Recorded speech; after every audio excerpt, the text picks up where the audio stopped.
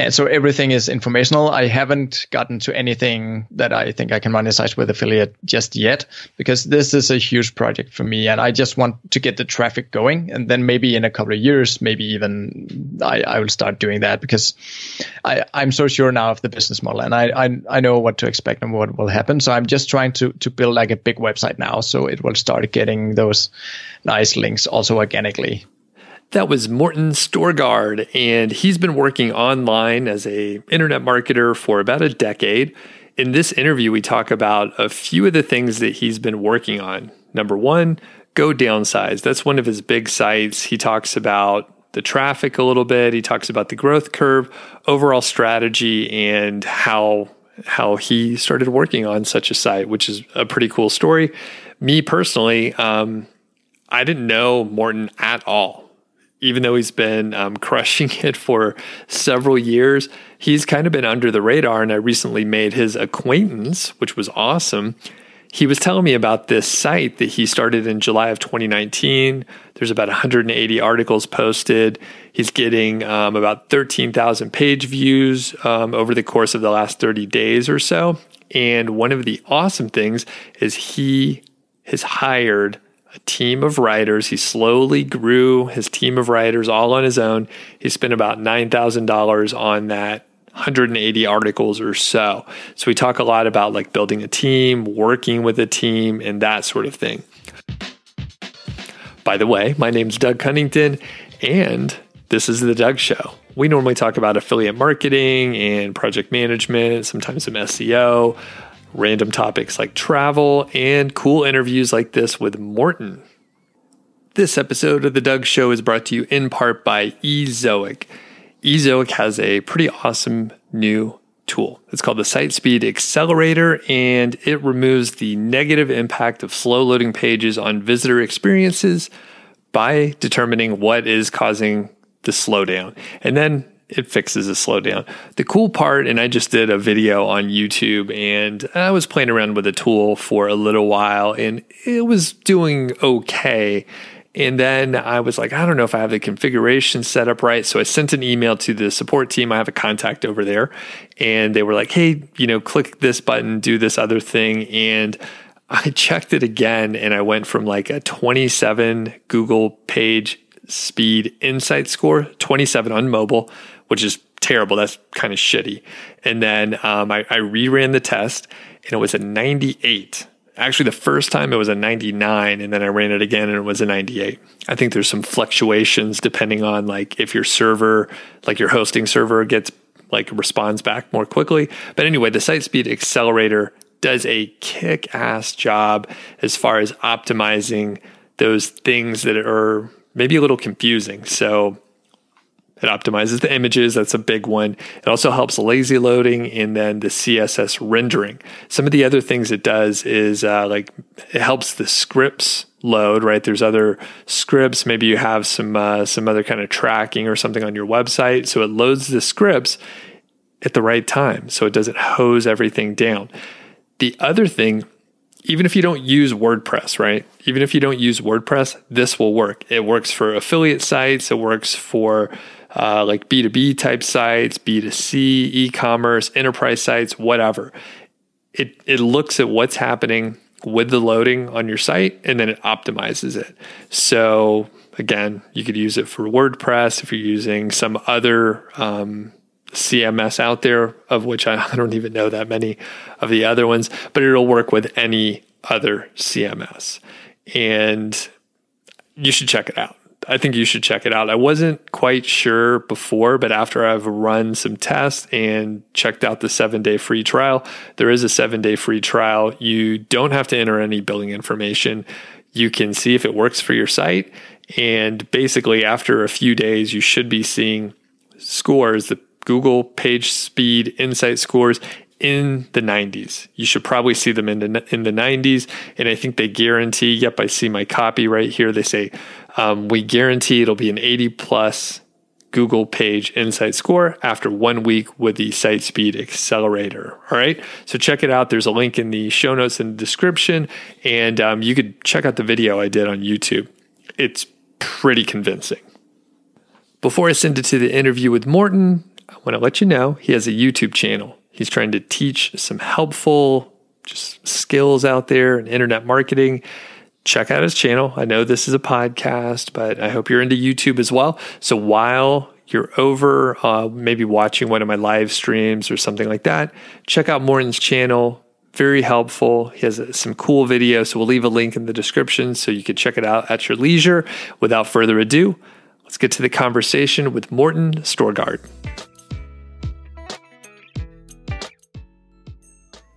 Hey, what's going on? It's Doug Cunnington here, and I'm with my new friend, Morten Storgaard. How are you doing today? Hi, Doc. Fine. I'm good. How are you? Doing really well. It's a bright, sunny day here in Colorado, so there's a lot of those, but it feels a little warm, and I dig it. So, and for the people that don't know you at all, Morten, can you give us a little intro? Who are you? What do you work on now? And where are you located? Yeah, sure. I'm in Denmark, so it's 8 p.m. here. So I got some lights going on here just so you can see my face. Yeah, so I've been doing online stuff for quite a while. I started an e-commerce site in 2008, and I stopped doing that in 2011, and did a few other e-commerce projects along the way. But I started doing SEO with my own little agency for 7 years, did link building, technical SEO, and it just made a lot of sense to sometimes link to my own stuff when I got some good opportunities. So I started building out a portfolio of sites like around 2012, I think. So gradually I switched out all the clients to now do 100% my own stuff, just my own niche sites or authority sites or whatever people want to call these sites. Yeah. Cool. And how many sites do you have these days? I just sold a whole bunch, but they were more like supporting sites. So I would say, maybe I should say, I'm actively building like 4 or 5 sites right now that are bigger sites. And then I have maybe 3 or 4 more passive sites that are smaller. Okay, very good. And at the height, like how many sites did you have in your portfolio? Yeah, so at one point, since I've been doing SEO for quite a while, I had my own sort of PBN kind of thing, but it was pretty small. But there was maybe around 20 or 25 sites that I also use for my clients and also to exchange links and so on. So yeah, so right now I think I'm sitting on maybe 15, 20 sites, and I sold 2 big ones and just a lot of smaller ones. So that was basically more to start focusing on bigger websites. Okay. And as far as, and I just want to like re-emphasize. So you started kind of doing some of this stuff in what year? I would say I just looked up some analytics numbers just to see when I actually built my first site. And I'd say I started getting serious with my own niche sites around 2012. Okay, cool. So you've seen some ups and downs and I guess some big penalties. We used to do things differently, and that's before my time really. So I also had some clients that I needed to clean up a bit. So yeah. Cool.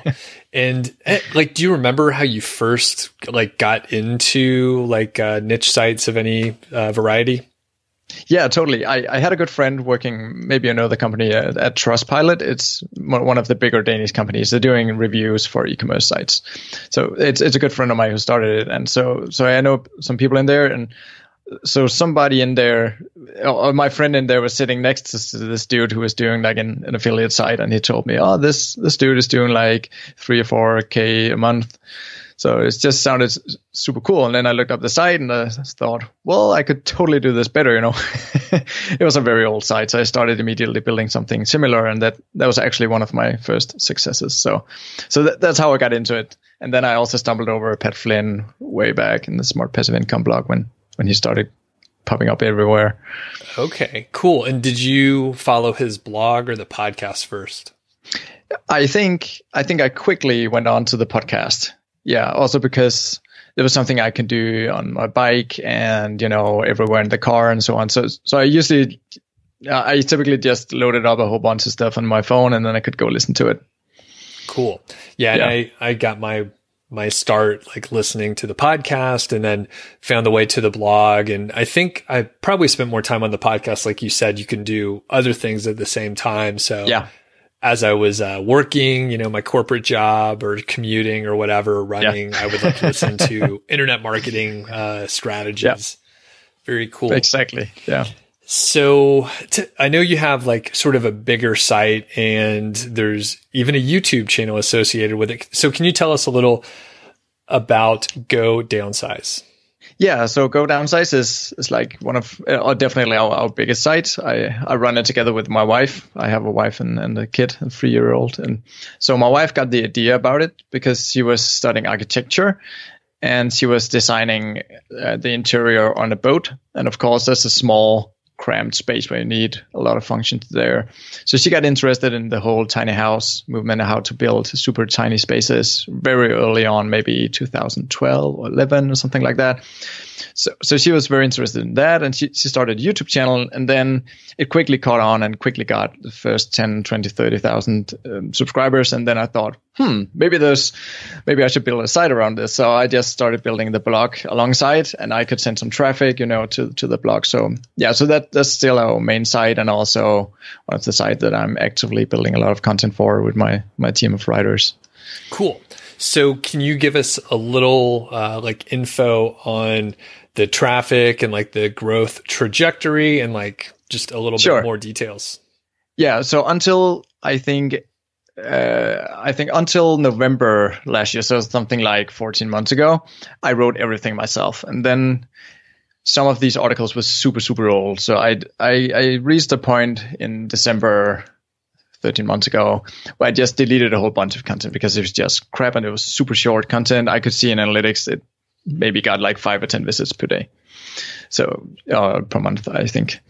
So I started hiring some writers, and that was the first time I outsourced content. So that's where I really started to go hard on it. And at that time, I was doing some, what can I say? I made some major mistakes. I updated a ton of links and it got de-indexed, and I just did some stuff. And the thing was that I was primarily working on client stuff at the time. So I did a lot of changes and did a look at it. Then after a couple of months, it was sort of out of the search results for a little while. So then I figured I should probably give it some good attention. And so long story short, today I just looked up the numbers. It's a little over 200,000 page views per month, and it's primarily monetized with ads and also a bit of affiliate. Okay. And in the beginning, it was mostly like your wife was interested in the tiny house movement and downsizing in general. Yeah. And then we just started writing about, furniture and everything related to smaller spaces and see whatever deals we could get and stuff like that. And is she sort of the YouTube expert and you're the content blog expert? Yeah. She's definitely the face and the brain behind the YouTube channel. Yeah. Cool. I also pop up from once in a while, but I'm not the main actor. Okay. Gotcha. And I guess from that standpoint, can you tell us about how you selected like the topics to write on, and then maybe how your wife was choosing YouTube video topics as well? Yeah, so for the YouTube channel, I think she didn't give much thought to anything such as keyword research and stuff like that. I think she stumbled upon a few pretty cool tiny houses that we did some home tours on. So we would go in and do like a 30-minute, very long video for us at the time, and of course those did very well because people tend to binge these home tours. People like to see how you pop out things off the wall, and it's very visual. And so one of those videos popped to 100,000 page views, and just like, views on YouTube, and it was like, wow, this could be taken somewhere, And we went to the States at a tiny house fair, a tiny house festival, and just filmed like 20 tiny houses, just went door to door, before they opened, and asked everybody if we could film everything there. So we did that a couple of times. So we would have like content to space out over a couple of months. And then it just really started to take off from there. Holy cow. That's amazing. So you went to basically a conference, or what did you call it? It's like a festival or something? Yeah, I think they call it a tiny house festival. It was somewhere in Florida, north of. Yeah. So there was just like a concentration of like awesome content, and you just walked through with a camera. Actually, we were in the area visiting some friends, and then we just, I think accidentally, we just saw this festival. It's like 2 hours drive north, and then we just went there, and we could immediately see this was just Mecca for us. We just had to turn on the camera and get there super early and leave super late for the last couple of days. And yeah, so we just burned ourselves out completely over 48 hours and shot everything we could. Okay. And I may have to, I'll have to get you to introduce me to your wife. Maybe I need to talk to her too, but, sure. Absolutely. Like the video and editing and creating a video that's interesting to people, it's really hard to do and to keep them, captured. So like how long had your wife been doing videos at the point where you went to that festival? I think maybe a year, something like that. I think so. We have traveled a lot, also because we both work online. So everywhere we go, we do always try to find a few tiny spaces, apartments, or tiny houses. Anything we can film. Also, to sort of do the travel on the company. Sure. Bills. Yeah. So we did that a couple of times, and we had an idea that this would be great. So as soon as we saw the festival, we just had to go there. Okay. Yeah. Cool. Because like I said, I know just the skill to create the videos, to film it, to do all the stuff, both from like a technical standpoint and for the actual content to be interesting.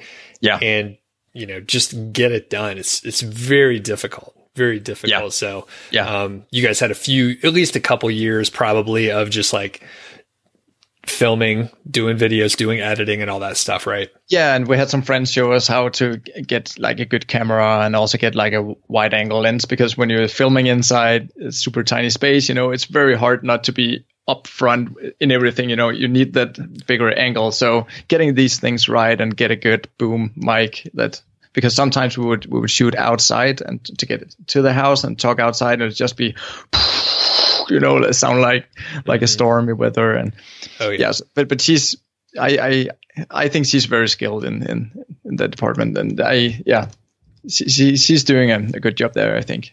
Awesome. But she's using an external editor, but actually she hasn't been uploading any videos for almost a year because we have a toddler now, and it's just a different game. So she's mainly focusing on him, and I'm running the business side of things right now. Very cool. So from just your observations now, I know it was probably different as you were going through it, but from like the strategy on the blog and YouTube, do you have any like interesting observations where maybe a particular blog post did super well and then the video didn't do as good, or just anything weird like that? I think if I had to do it all over, I would definitely marry the two closer together. It's almost like it's two separate things. There are not too much traffic going from the YouTube channel to the website, which is a big mistake because we obviously make much more money when we get them to the website. So if I knew then what I know now, I would definitely create more hooks, maybe do a PDF, do something to take people to the website, at least sometimes. Yep. Cool. So one thing I did after a year, I started to do like a pretty big watermark in the corner, just putting godownsize.com, just so everybody who was interested would go there. And that just started a big spike of branded searches in Google. I could see in Google Search Console that a lot of people started to just Google what is godownsize and godownsize in different kind of ways. So I'm sure that showed Google that we were some sort of brand, and maybe they I'm sure they made the connection because we had the link between the two. Okay. But I think that was the only thing we did right. Yeah, it's hard. Well, from my small understanding of YouTube, like you don't want to always send people away from YouTube. YouTube wants people on the platform. They want them to binge videos. So you have to, it's a delicate balance of like getting people to your site. So, and when you're growing, if you want that like unrestrained growth and your videos to be suggested and recommended all over the place, like if you're hooking people in and then you keep them on the platform, they love it. So yeah, definitely. That's definitely a balance. Yeah. Were there any like surprises as far as like, hey, this was like actually kind of easier to do than we expected. We thought this was going to be tough to do, blog content or something. Yeah. So I think that the outsourcing part was way easier than I thought. After writing hundreds of articles yourself, it's like you think nobody can write as well as you can, but certainly that's definitely not true. And I just wish I started doing that much, much earlier. So that was a big eye opener. And besides that, I think from the YouTube perspective of things, I was just very surprised by seeing which videos would take off. Sometimes I remember we filmed a school bus, like people was decorating a school bus and turning it into like a hostel on wheels. And then that totally took off and got like 1 million views in a year or something like that. I think it's sitting at 2.5 right now. So I figured, okay, so that's the formula. And then we went to film 3 or 4 other buses that were way cooler, and they did horrible, It was around the same length. I would say it was even better content. So it's like, oh, okay, all right. Thank you, YouTube. No kidding. And do you have any theories like what the trigger is? No, not really. I mean, maybe the guys in the first video was just super likable, and the numbers was definitely better. But from my perspective, the other videos was at least as good. But yeah, I don't know. Maybe one thing that totally came into play was that there was more and more competitors. So you can say other people doing the same stuff. So I think in the beginning, it was not that we had it for ourselves, but I mean, if you started looking on YouTube for tiny houses, tiny spaces, tiny apartments, stuff like that, we would definitely show up like most of the times. Now it's totally flooded. And already back then, I think that might have come into play. Okay. That's pretty interesting. Just being an early, I don't know what you call it, you're first to market, basically, or early to market, gives you a big leg up. Yeah. All right. Yeah, it was way before all the major TV stations was doing like Tiny House Nations, and now it's all over the media and everywhere. Yep. Back then it was totally niche. Okay. Cool. So let's go back to the content stuff, because I know there's probably viewers and listeners out there that are like, oh man, like you deleted a bunch of content, you got de-indexed. So can you tell us that story? Like, what happened? Like how much content did you have? How much did you delete?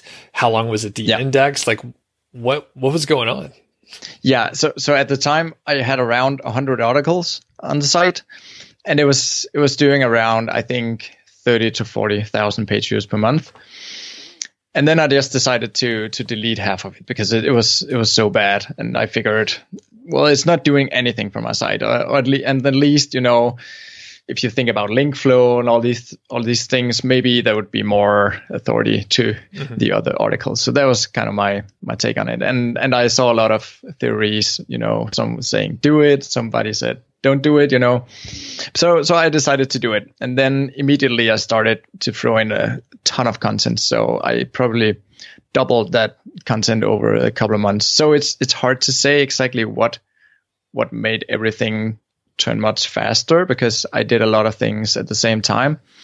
But the whole de-index thing, it was just a horrible mistake on my part, and luckily it got fixed pretty quickly. So the thing I did was that I use a plugin called Pretty Links for all my affiliate links.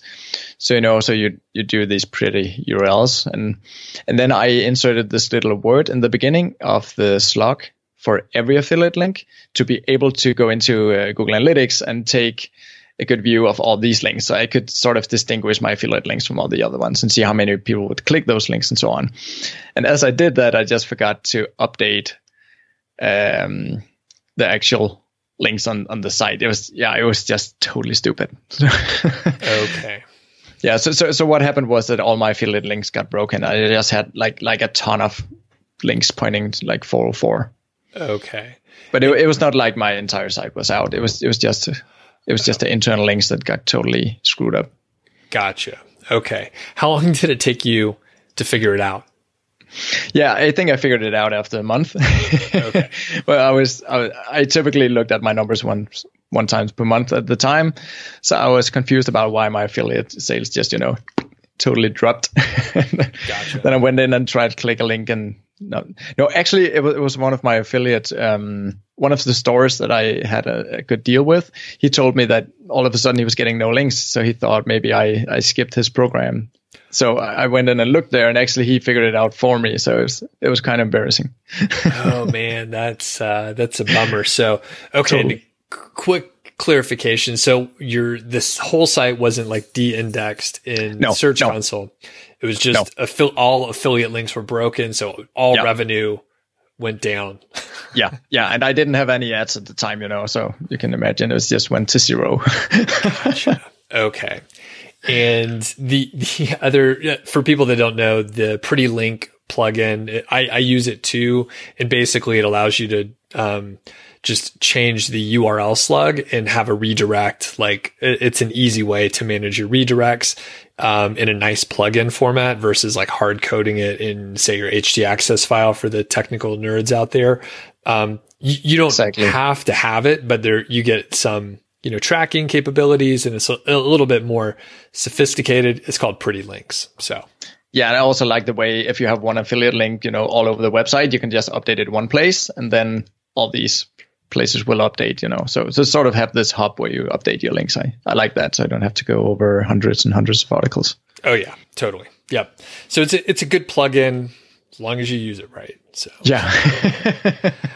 All right, cool. Any other cool things that you want to mention about Go Downsize or the YouTube channel or anything like that?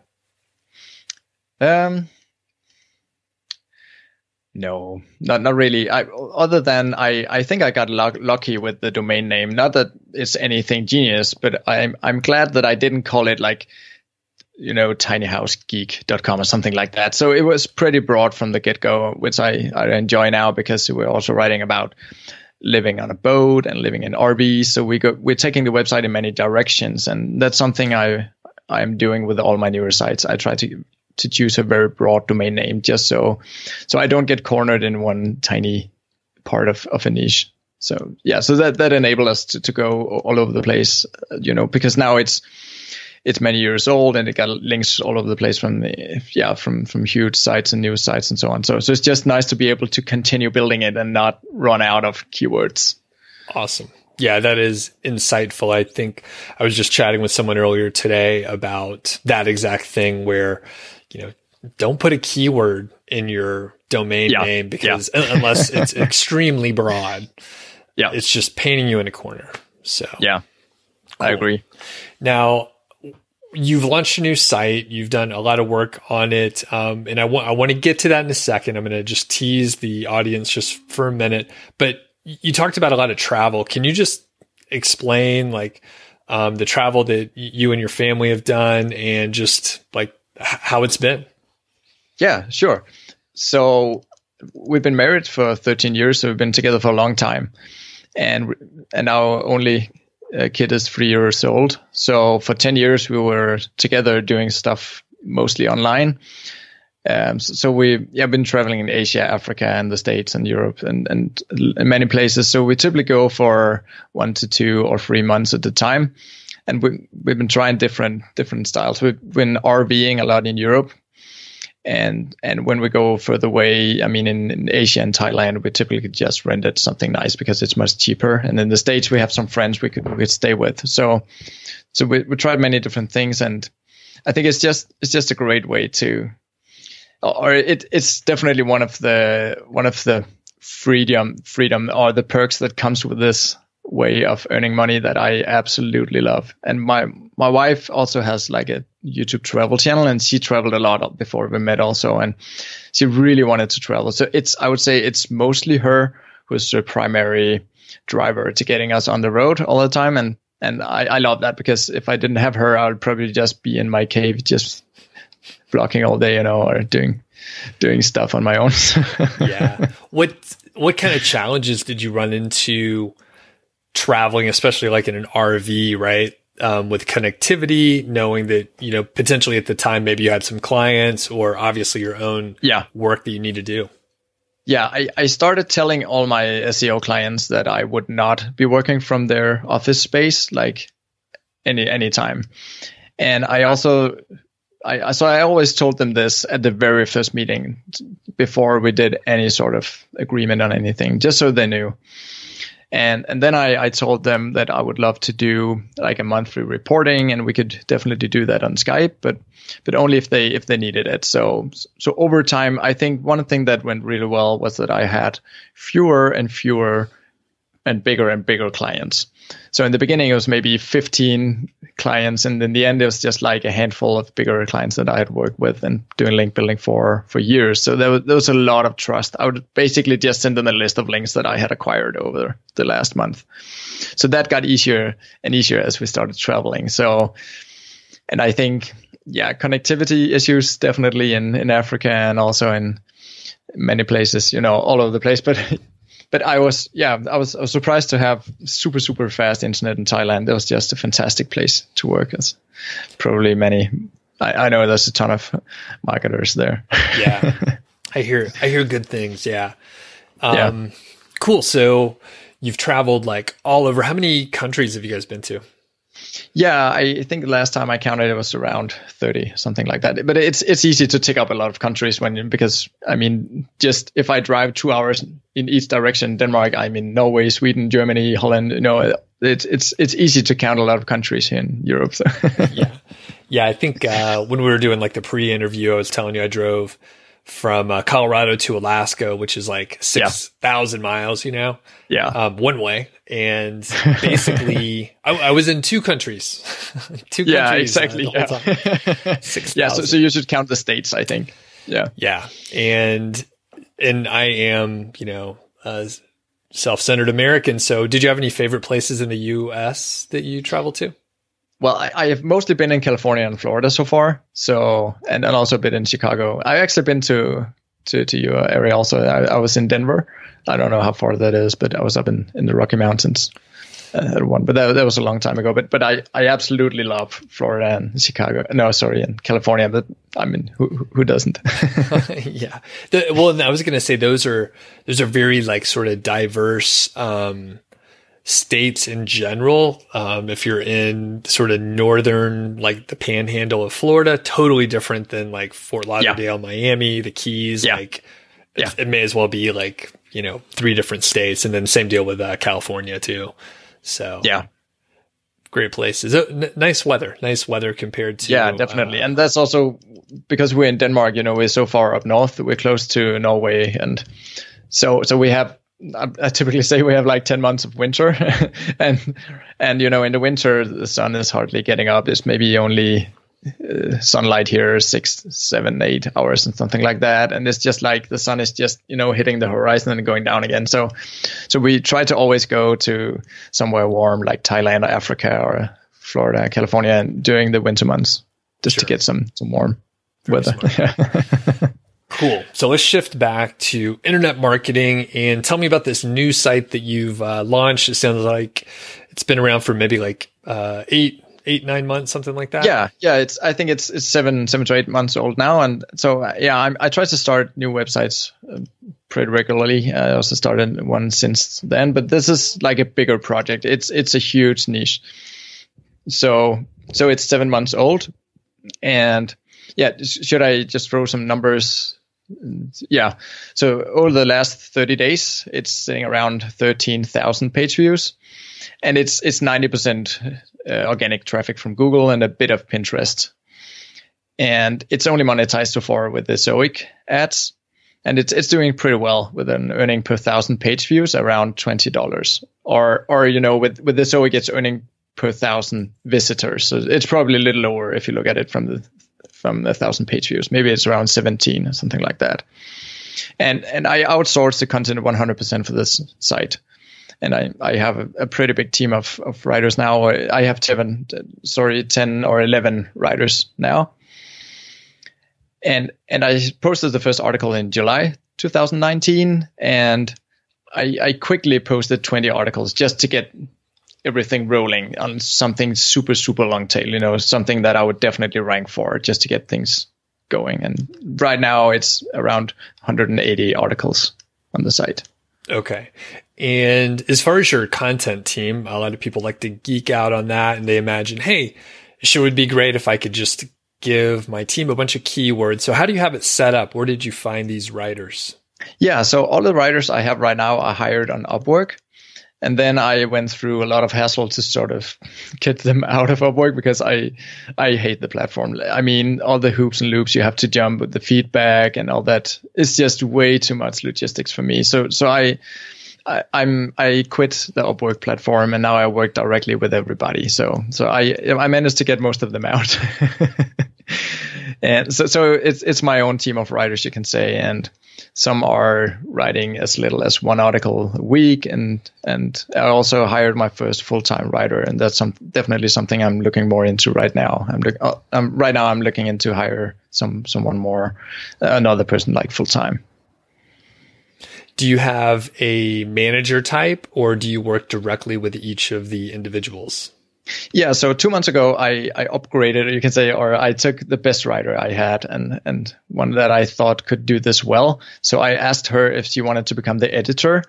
And before that, I edited all the articles, and it was getting to consume 50% of my time, and it was just impossible because, it's a lot of content. I think I posted something like 500 or 600 articles last year, and they are all very long, like starting from 1,500 words and longer. So it took a long time just to find the pictures, So I asked one of my writers that I had the best chemistry with if she was interested, and she was just exploding like, yeah, that's exactly what I want to do. And so I matched her salary and got her on full time. And that's the best thing I ever did, I think, from a project management perspective. I'm very happy I did that. So today she managed all the other writers. I rarely talk to them. I mean, they send me the invoice. That's the only communication I have with the writers. So she's updating them whenever there's something they need to know. Sometimes I'll shoot a little video if there's something I want them to do differently, or if there's some errors, I'll tell her, and then she'll communicate it out I use Slack for that. So I can see what they're communicating about, but she's handling everything for me now, and that's awesome. Perfect.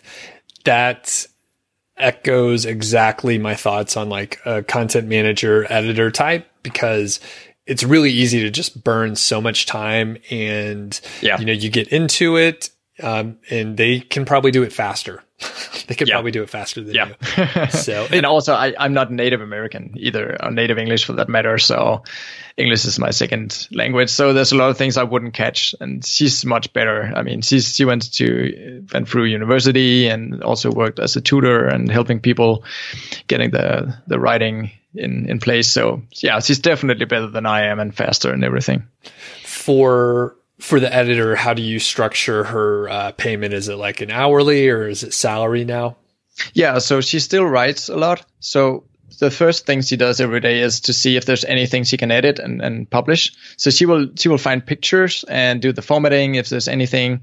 So she will do everything. I don't only have this one person to take like the post and put it online and also do internal links. So she'll do that. And so for the editing part, I'm actually paying her more than I am for the writing part, which I think is probably opposite of what most people are doing. At least that's what I found out afterwards. I was just doing what made sense for me. I thought, well, it takes more skill to take a text and make it even better. So I pay her an hourly fee for the editing part, and for that I pay her 30% more than when she's writing. But yeah, I figured out afterward that I could probably get cheaper editors. But I think to me it makes sense to have someone with high skills and who's really on it, and she's really good. So I don't regret that. Mm-hmm. Yep. And actually we did everything like exactly the same way.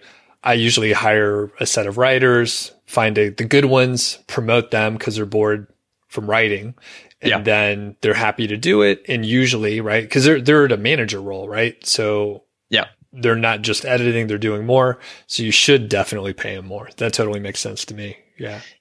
Yeah. And I'm also glad that she's not just editing or just writing, because I've tried both. for another website I was writing. I was trying to write full time, something like 40 hours per week, and just typing. My hands got so sore. I started voice typing on my Mac, just because I couldn't really type anymore. So that was a really, really good experience for me to figure out how much can you actually write and how much output can you produce, because I think I'm typing fast, and I talked with her about it before I promoted her to go full time, because I wanted her to not burn out, and I really wanted her to be comfortable in this position. And so I think this mix between writing and editing, and she's also doing other stuff for me. That's maybe 10-15% of like VA stuff. Cool. Yeah. Okay. So going back to the writers, how much are you paying them? How is it structured? Yeah. So I'm definitely at the low end. I paid around 2 cents per word.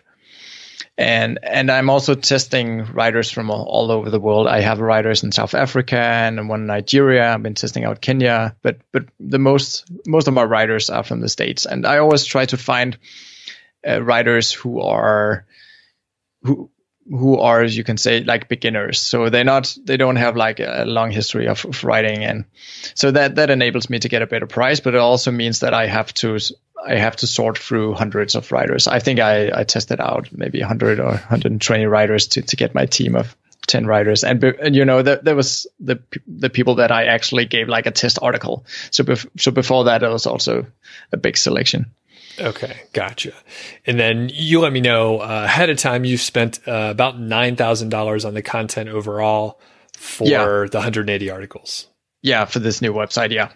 Okay, cool. That's awesome. And it sounds like it's mostly like informational content at this point. Can you talk about the content strategy and the keyword strategy? Yeah. Absolutely. So the first, like I said, the first batch of like 20 articles, I tried to get them as fast up there as possible, just to sort of get something going. And that was extremely long tail content, and most of my articles are. And so everything is informational. I haven't gotten to anything that I think I can monetize with affiliate just yet, because this is a huge project for me, and I just want to get the traffic going. And then maybe in a couple of years, maybe even I will start doing that, because I'm so sure now of the business model, and I know what to expect and what will happen. So I'm just trying to build like a big website now, so it will start getting those nice links also organically. Yeah, then that's something we can get back to with the backlinking stuff. But for the content, it's definitely informational content and content that should be fairly easy to rank for. Okay. And then is there any reason why you can't add like affiliate product review type content on the early end, or? No, I could definitely do that, but I just haven't trained any of my writers to do that yet. Gotcha. Yes, so I just need to lay out the templates for them to do so. But that's definitely something I should do, and it's also on my to-do list for 2022 to get much more into that. Okay, and then do you have like end goal in mind for like how much content you want to eventually have? Because you were like, hey, maybe in a couple years, then we do something else. So you're thinking very long term, right? Yeah, I'm thinking very long term. And I'm also thinking like my newest strategy is to build out like 4 or 5 like big websites. I mean, like hundreds of thousands of page views on each site. So my long-term strategy is I would love to every year sell a big site and then start a new one. So I'm still building up to that, because I don't have 5 big sites right now. I probably have like 2 bigger sites right now. But for this site, I mean, the topic is super, super, super broad. So I could definitely get many thousands articles. I don't think I could ever like dry out this this site or finish it. Okay. Awesome. That's pretty amazing. I mean, there's like no upper limit. There's always more keywords and more interest coming for this area. Yeah, for sure. So let's shift into link building. It sounds like you have a ton of experience from your previous gigs, other websites, clients, and all that stuff. Yeah. So how do you approach it these days? Yeah, so I would say yes and no. I have experience because my link building clients were all from Denmark, where I'm located. So I definitely have a ton of connections here in Denmark for local link building, but not so much when we're looking outside Denmark, because all my clients were in Denmark. So there was also a hurdle to get over when I started to doing something in English, because I couldn't rely on my network of friends and people that I knew. So I haven't done too much at this point. I've just been doing like a bit of Hero, help a reporter out, just trying to be as helpful as possible in there and to acquire some links there. And then organically, it has been picking up 6 to 7 forum links so far. And then, and I know this is not really link building, but I build a Pinterest profile, so that sends some traffic and of course some no follow links. And also, I also created like a LinkedIn page and a YouTube channel that actually got banned like after a week because I didn't want to put my face up there. So I was using this software to auto-generate videos. It was called Lumen 5 or something like that. So it basically just grabs some text and auto-generate videos. So I had 2 channels like banned after a week. So, so I'm not doing YouTube for this site, but I'm trying to do some social stuff around it. Also just to show YouTube some initial activity and to show that this is an actual site and not just, like a thin site. Yeah. For Haro, then, like you said, it's help a reporter out. Can you explain a little bit like what it is for the people that don't know? And then how's it been going? Yeah, so I think like the platform is super old. At least that's what it looks like. It's pretty new to me. But so the thing is, you get an email every day with a ton of, it's just like a list of 30, 40 or 50 topics that some reporter or some writer wants help with on the content side of things. Maybe they want a quote, maybe they want an expert on something. And then I'll just scan through the list and see, is there anywhere here where I can like chime in and be an expert on something in regards to my niche? Well, I would have some merit to do so. And then I'll just shoot them an email with giving them exactly what they ask for. Maybe they want like, maybe typically they do like roundup on something like what's your favorite podcast or what's your favorite book, stuff like that. And those types of articles are typically pretty easy to get on with a backlink. And some of the heavier stuff takes way more time, but yeah, I'd love to hire someone to do this for me because I think it's very time consuming, and I tend to never really get to it on my to-do list. Right. How many links have you landed with it? I think around 25 or 30. So definitely not a lot. So I've mostly been relying on the super long tail keywords so that I would rank for without backlinks. And then I also wanted to see if I would organically start to pick up some links. And it has gotten like at least a handful of forum backlinks so far, but it's something I want to start to do now. I just didn't want to start creating backlinks too early on because I have had some bad experiences with that in the past, where I started link building probably too early.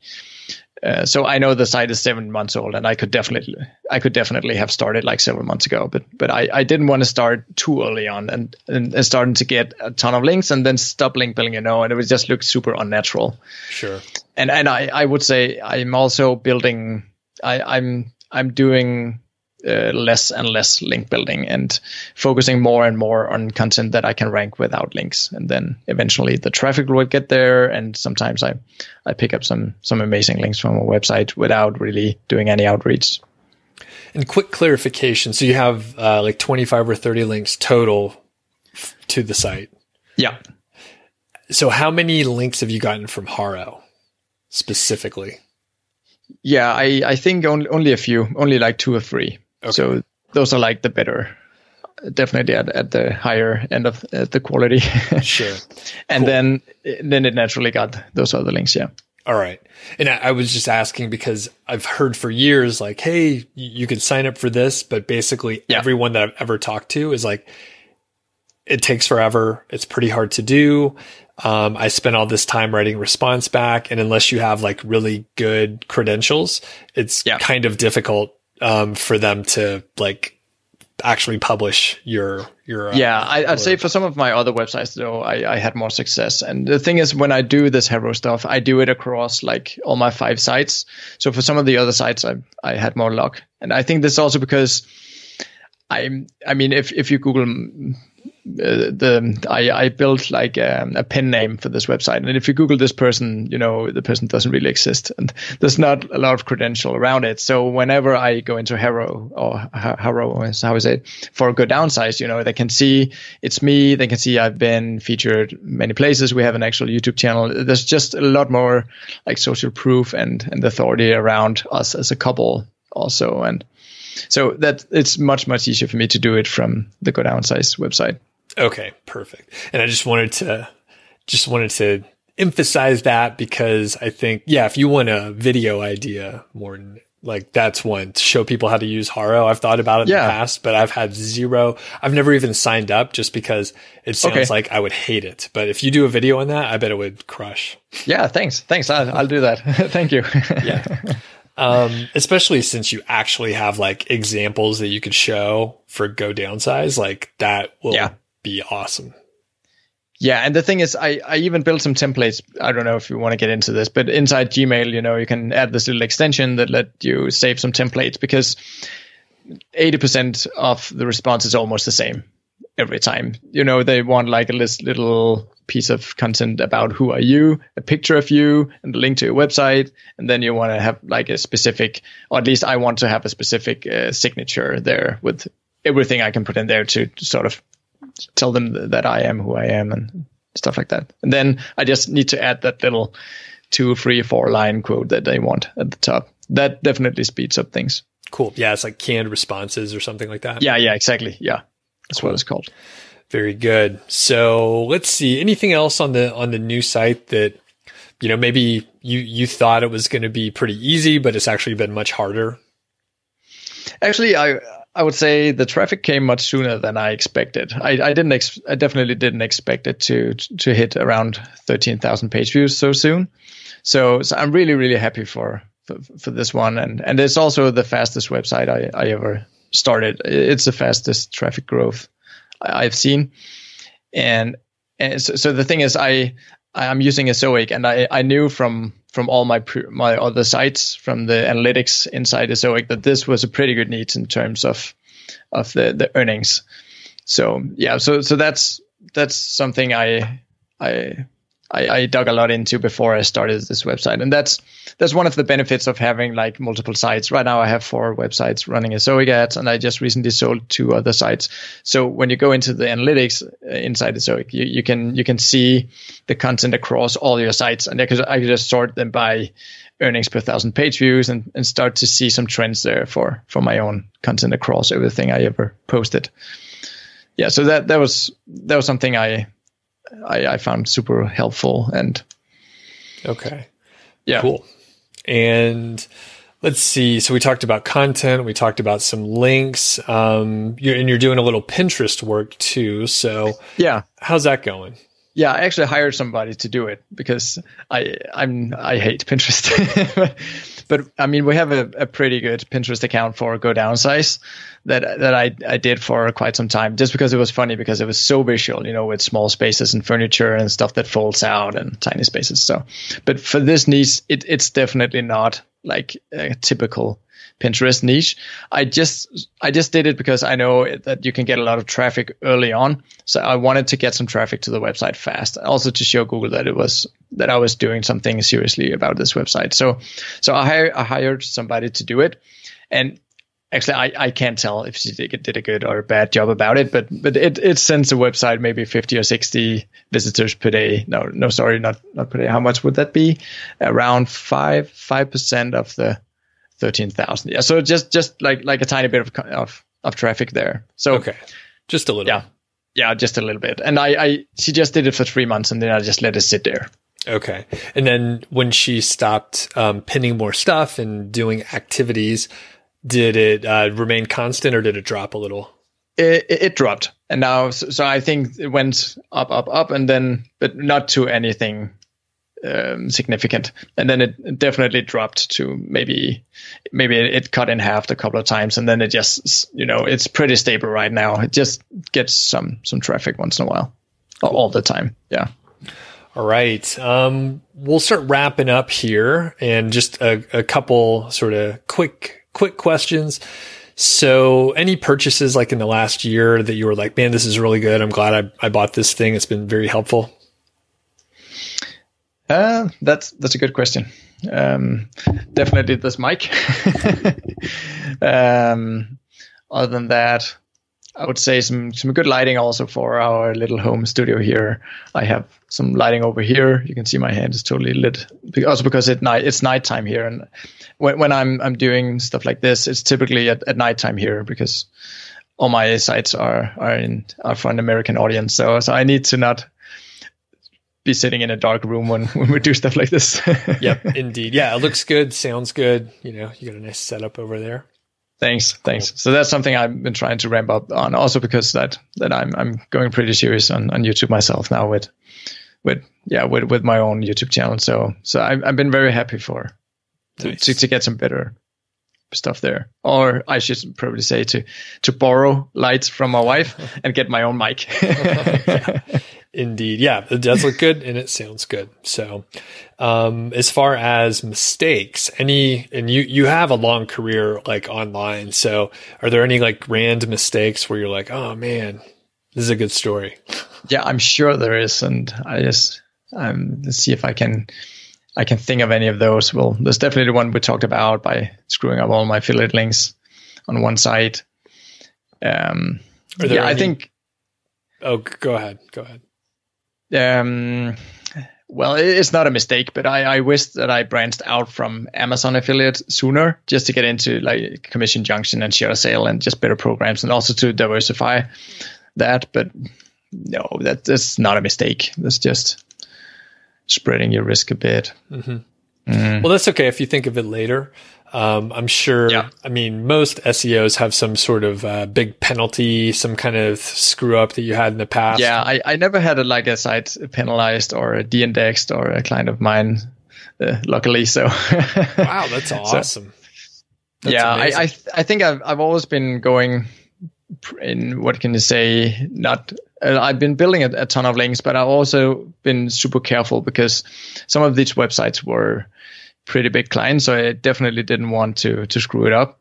And maybe that's also why I didn't screw up, because there was such a heavy profile already, and it was so many of the things that I got to do was also on the more technical side of things, just cleaning up things. So maybe they would acquire a competitor, and we needed to rank those sites beside each other, search results and stuff like that. But I've been fortunate enough to not have anything totally penalized. Congratulations! Yeah, that's pretty amazing. Thanks. Okay. But I should have, because way back I just built like a ton of these Web 2.0s with super, super tiny articles with the exact match anchors. But somehow we managed to get rid of it all before it all rambled, I think. Yeah, there used to be software that like would help you create those. I mean, you could really get a lot of those kind of bad links built fast, easy. Yeah, definitely. Yeah. So, all right. Well, do you have any tips for people that are just getting started? Yeah, I used to say to people to pick something, to pick a topic where the money is good and, where this perfect price range and stuff like that. And today I tend more to really tell people to go where the passion is, because I think today you can, I at least for my part, I find it easier today to to earn money with websites on a wide variety of topics. Since I can monetize with ads now, it's just much easier. So ads is still new for me. I switched on ads for the first time a year ago and like instantly doubled my revenue, and that's also why I decided to quit on the whole SEO agency thing. So I'd say just get started and just choose something you're passionate about and start with something super, super long tail, because you'll probably be amazed like how many people are actually searching for something that's super, super like weird. Yeah, indeed. All right. Well, where can people find you? Yeah, so I have a YouTube channel and a website, and it's the same name. It's called Authority Site Geek. And I might be rebranding that because I found people cannot spell authority, at least not here in Denmark. But for now, it's called Authority Site Geek, and maybe it will for a while. And that's the YouTube channel and the website. And the website is basically just 2 pages where you can sign up for a course that I'm building up to. Very good. All right. I'll put links in the show notes and description so people can get to it. And just any sneak peek, like what kind of videos are you publishing out there? Yeah, so I'm publishing. I'm trying to put up a lot of content about how to build these niche sites. So it's everything from niche selection, and I'm trying to start out with some more basic stuff like how to find a good niche to write on, and how to find the first 20, 30, 40 articles, and then I'll eventually get into some more nerdy stuff, and also how to find your domain names and stuff like that. So I'm just trying to teach people some of the things I've learned over the last decade of doing SEO. All right. Awesome. Well, thanks a lot, Morten. We'll catch you next time. Thank you.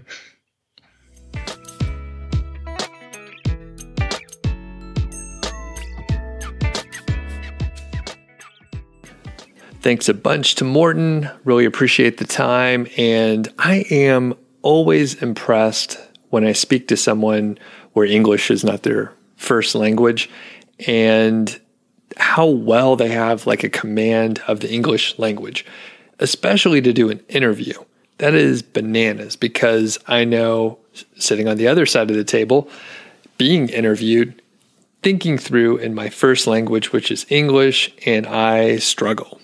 It's hard to talk and think at the same time, and I can't imagine. So kudos to, anyone that speaks multiple languages. And here in America, well, a lot of us are lazy and ignorant, like myself, I would say, a little lazy in some certain areas. And I've been just thoroughly impressed. And learning a second language, like, I don't know, it works like different parts of your brain. I didn't do any research, but I've seen headlines, and I overheard people talking at a bar once. And I'm pretty sure learning a second language helps all those cognitive functions. And it's never too late, although I hear it's harder to learn a second language once you're older, like me, but it's always good. It's always good to learn. And, little known fact, I did take Spanish for, I think, like 2 or 3 years in high school. So I think like maybe it was 3 years. It was like 9th grade through 11th. And I was pretty good at like memorizing. I'm a brute force sort of memorizer. So I get it through repetition and like writing and, flashcards, like normal kind of stuff. But I didn't use any sort of like, mnemonic device type things, which I guess, I don't know if you do that for languages. Anyhow, I was pretty good at the vocabulary and just knowing words, but I wasn't very good at speaking, just because I think I was a little more shy to try to speak. Even back then, I was an awkward high school kid, by the way. That's kind of lasted throughout my life, not just high school, but I was particularly awkward in high school and college. A lot of acne. I still had I had a little more hair, but not much more hair. I'll be honest with you. So anyway, check out Morten's channel. He's been publishing more stuff here recently, and I think he's someone to watch. So I think I may have a couple questions in the queue. Let me check real quick. This question is from Rob. It came in via email. By the way, if you want to send in such questions, feedback@doug.show is the email address. There is a phone number that I don't know, and it is in the show notes and description. If you do leave a voicemail, 90 seconds is the sweet spot. All right, here's the question from Rob. I love the KGR, that's the keyword golden ratio, and I won't define it here, but it's a data-driven way to find keywords that are sort of underserved on the internet.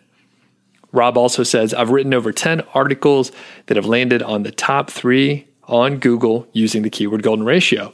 They're not buying keywords, but they bring people to the site. I found a keyword, a buyer's keyword, that is ranked 41 with the keyword competitiveness number, and that is via a tool called Longtail Pro, and it has 74,000 searches per month, but only 190 results with the all-in title. So the KGR value is 0.003. It sounds great, but there are over 3 billion results without the all-in title, including Top 10 full of heavy hitters. I plan on writing the article for the keyword, but is it really worth targeting? Any advice would be greatly appreciated. Rob. Rob, thanks for sending this in. This is a common, super common question. And I don't know why it comes in. Blows my mind. I don't know why it comes in. I didn't define the keyword golden ratio before, but I will here. It's a little hard to understand with the spoken word, but I'll do my best. So basically, you run an advanced command in the Google search field. It's called all in title. It's all one word, all in title, colon, and then whatever it is you're searching for. And you don't use quotation marks. You just type in whatever the keyword phrase is. Whatever that value is, you divide it by the search volume. Usually we're targeting the US, so you divide it by the search volume. So in this case, applying the exact example that Rob mentions, you take 190 and you divide it by 74,000. However, one of the absolute key things for the formula, this is what you missed, Rob. It only works for a search volume under 250. So by definition, you've just calculated an interesting number, but it is not a keyword golden ratio value. You want the ratio to be 0.25 or below. Those are the ones that should rank very quickly. As you get closer to 0.5, 0.75, 1, any higher number basically, that means there's more competition out there. The fact is, you calculated an interesting number. 190 results isn't like ultra competitive or anything like that. But the fact that when you look at the competition, it looks pretty competitive. Obviously, that means there's more competition. But in this case, you just missed part of the formula. It makes it much easier. Here's what you could do. When you get a list of keywords and you have all those search volumes, filter out anything over 250. That way you're only looking at the keywords that have the possibility of being KGR compliant. Maybe your site's been around a while, and maybe, let's say a year. Maybe it's been around for a year. Maybe you have a handful of backlinks, say 100 backlinks going to your site, and you could rank for some more competitive terms. So instead of using 250, maybe you want to use 700 or 1,000 or fill in a number, whatever you feel comfortable with. And you can kind of get an idea like what your site can do by looking at the keywords that you're ranking well for. The thing is, the KGR is fantastic for a few things. One, when you're first launching your site, it's a good way to get traffic early.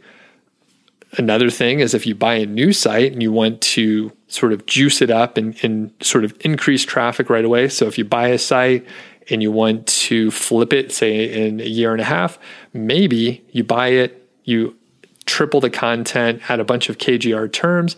You won't have to do link building. You can just maybe be a little more aggressive, and then you could flip it. That's a great way. And then there's some other applications as well. Maybe you have a site that's been stagnant for a little while, or maybe you're trying to rank a more competitive, higher volume keyword, so you can create a lot of content with sort of supporting ideas, supporting topics that are related to the term that you want to rank, and you could find the KGRs related. That way you build relevancy about that topic.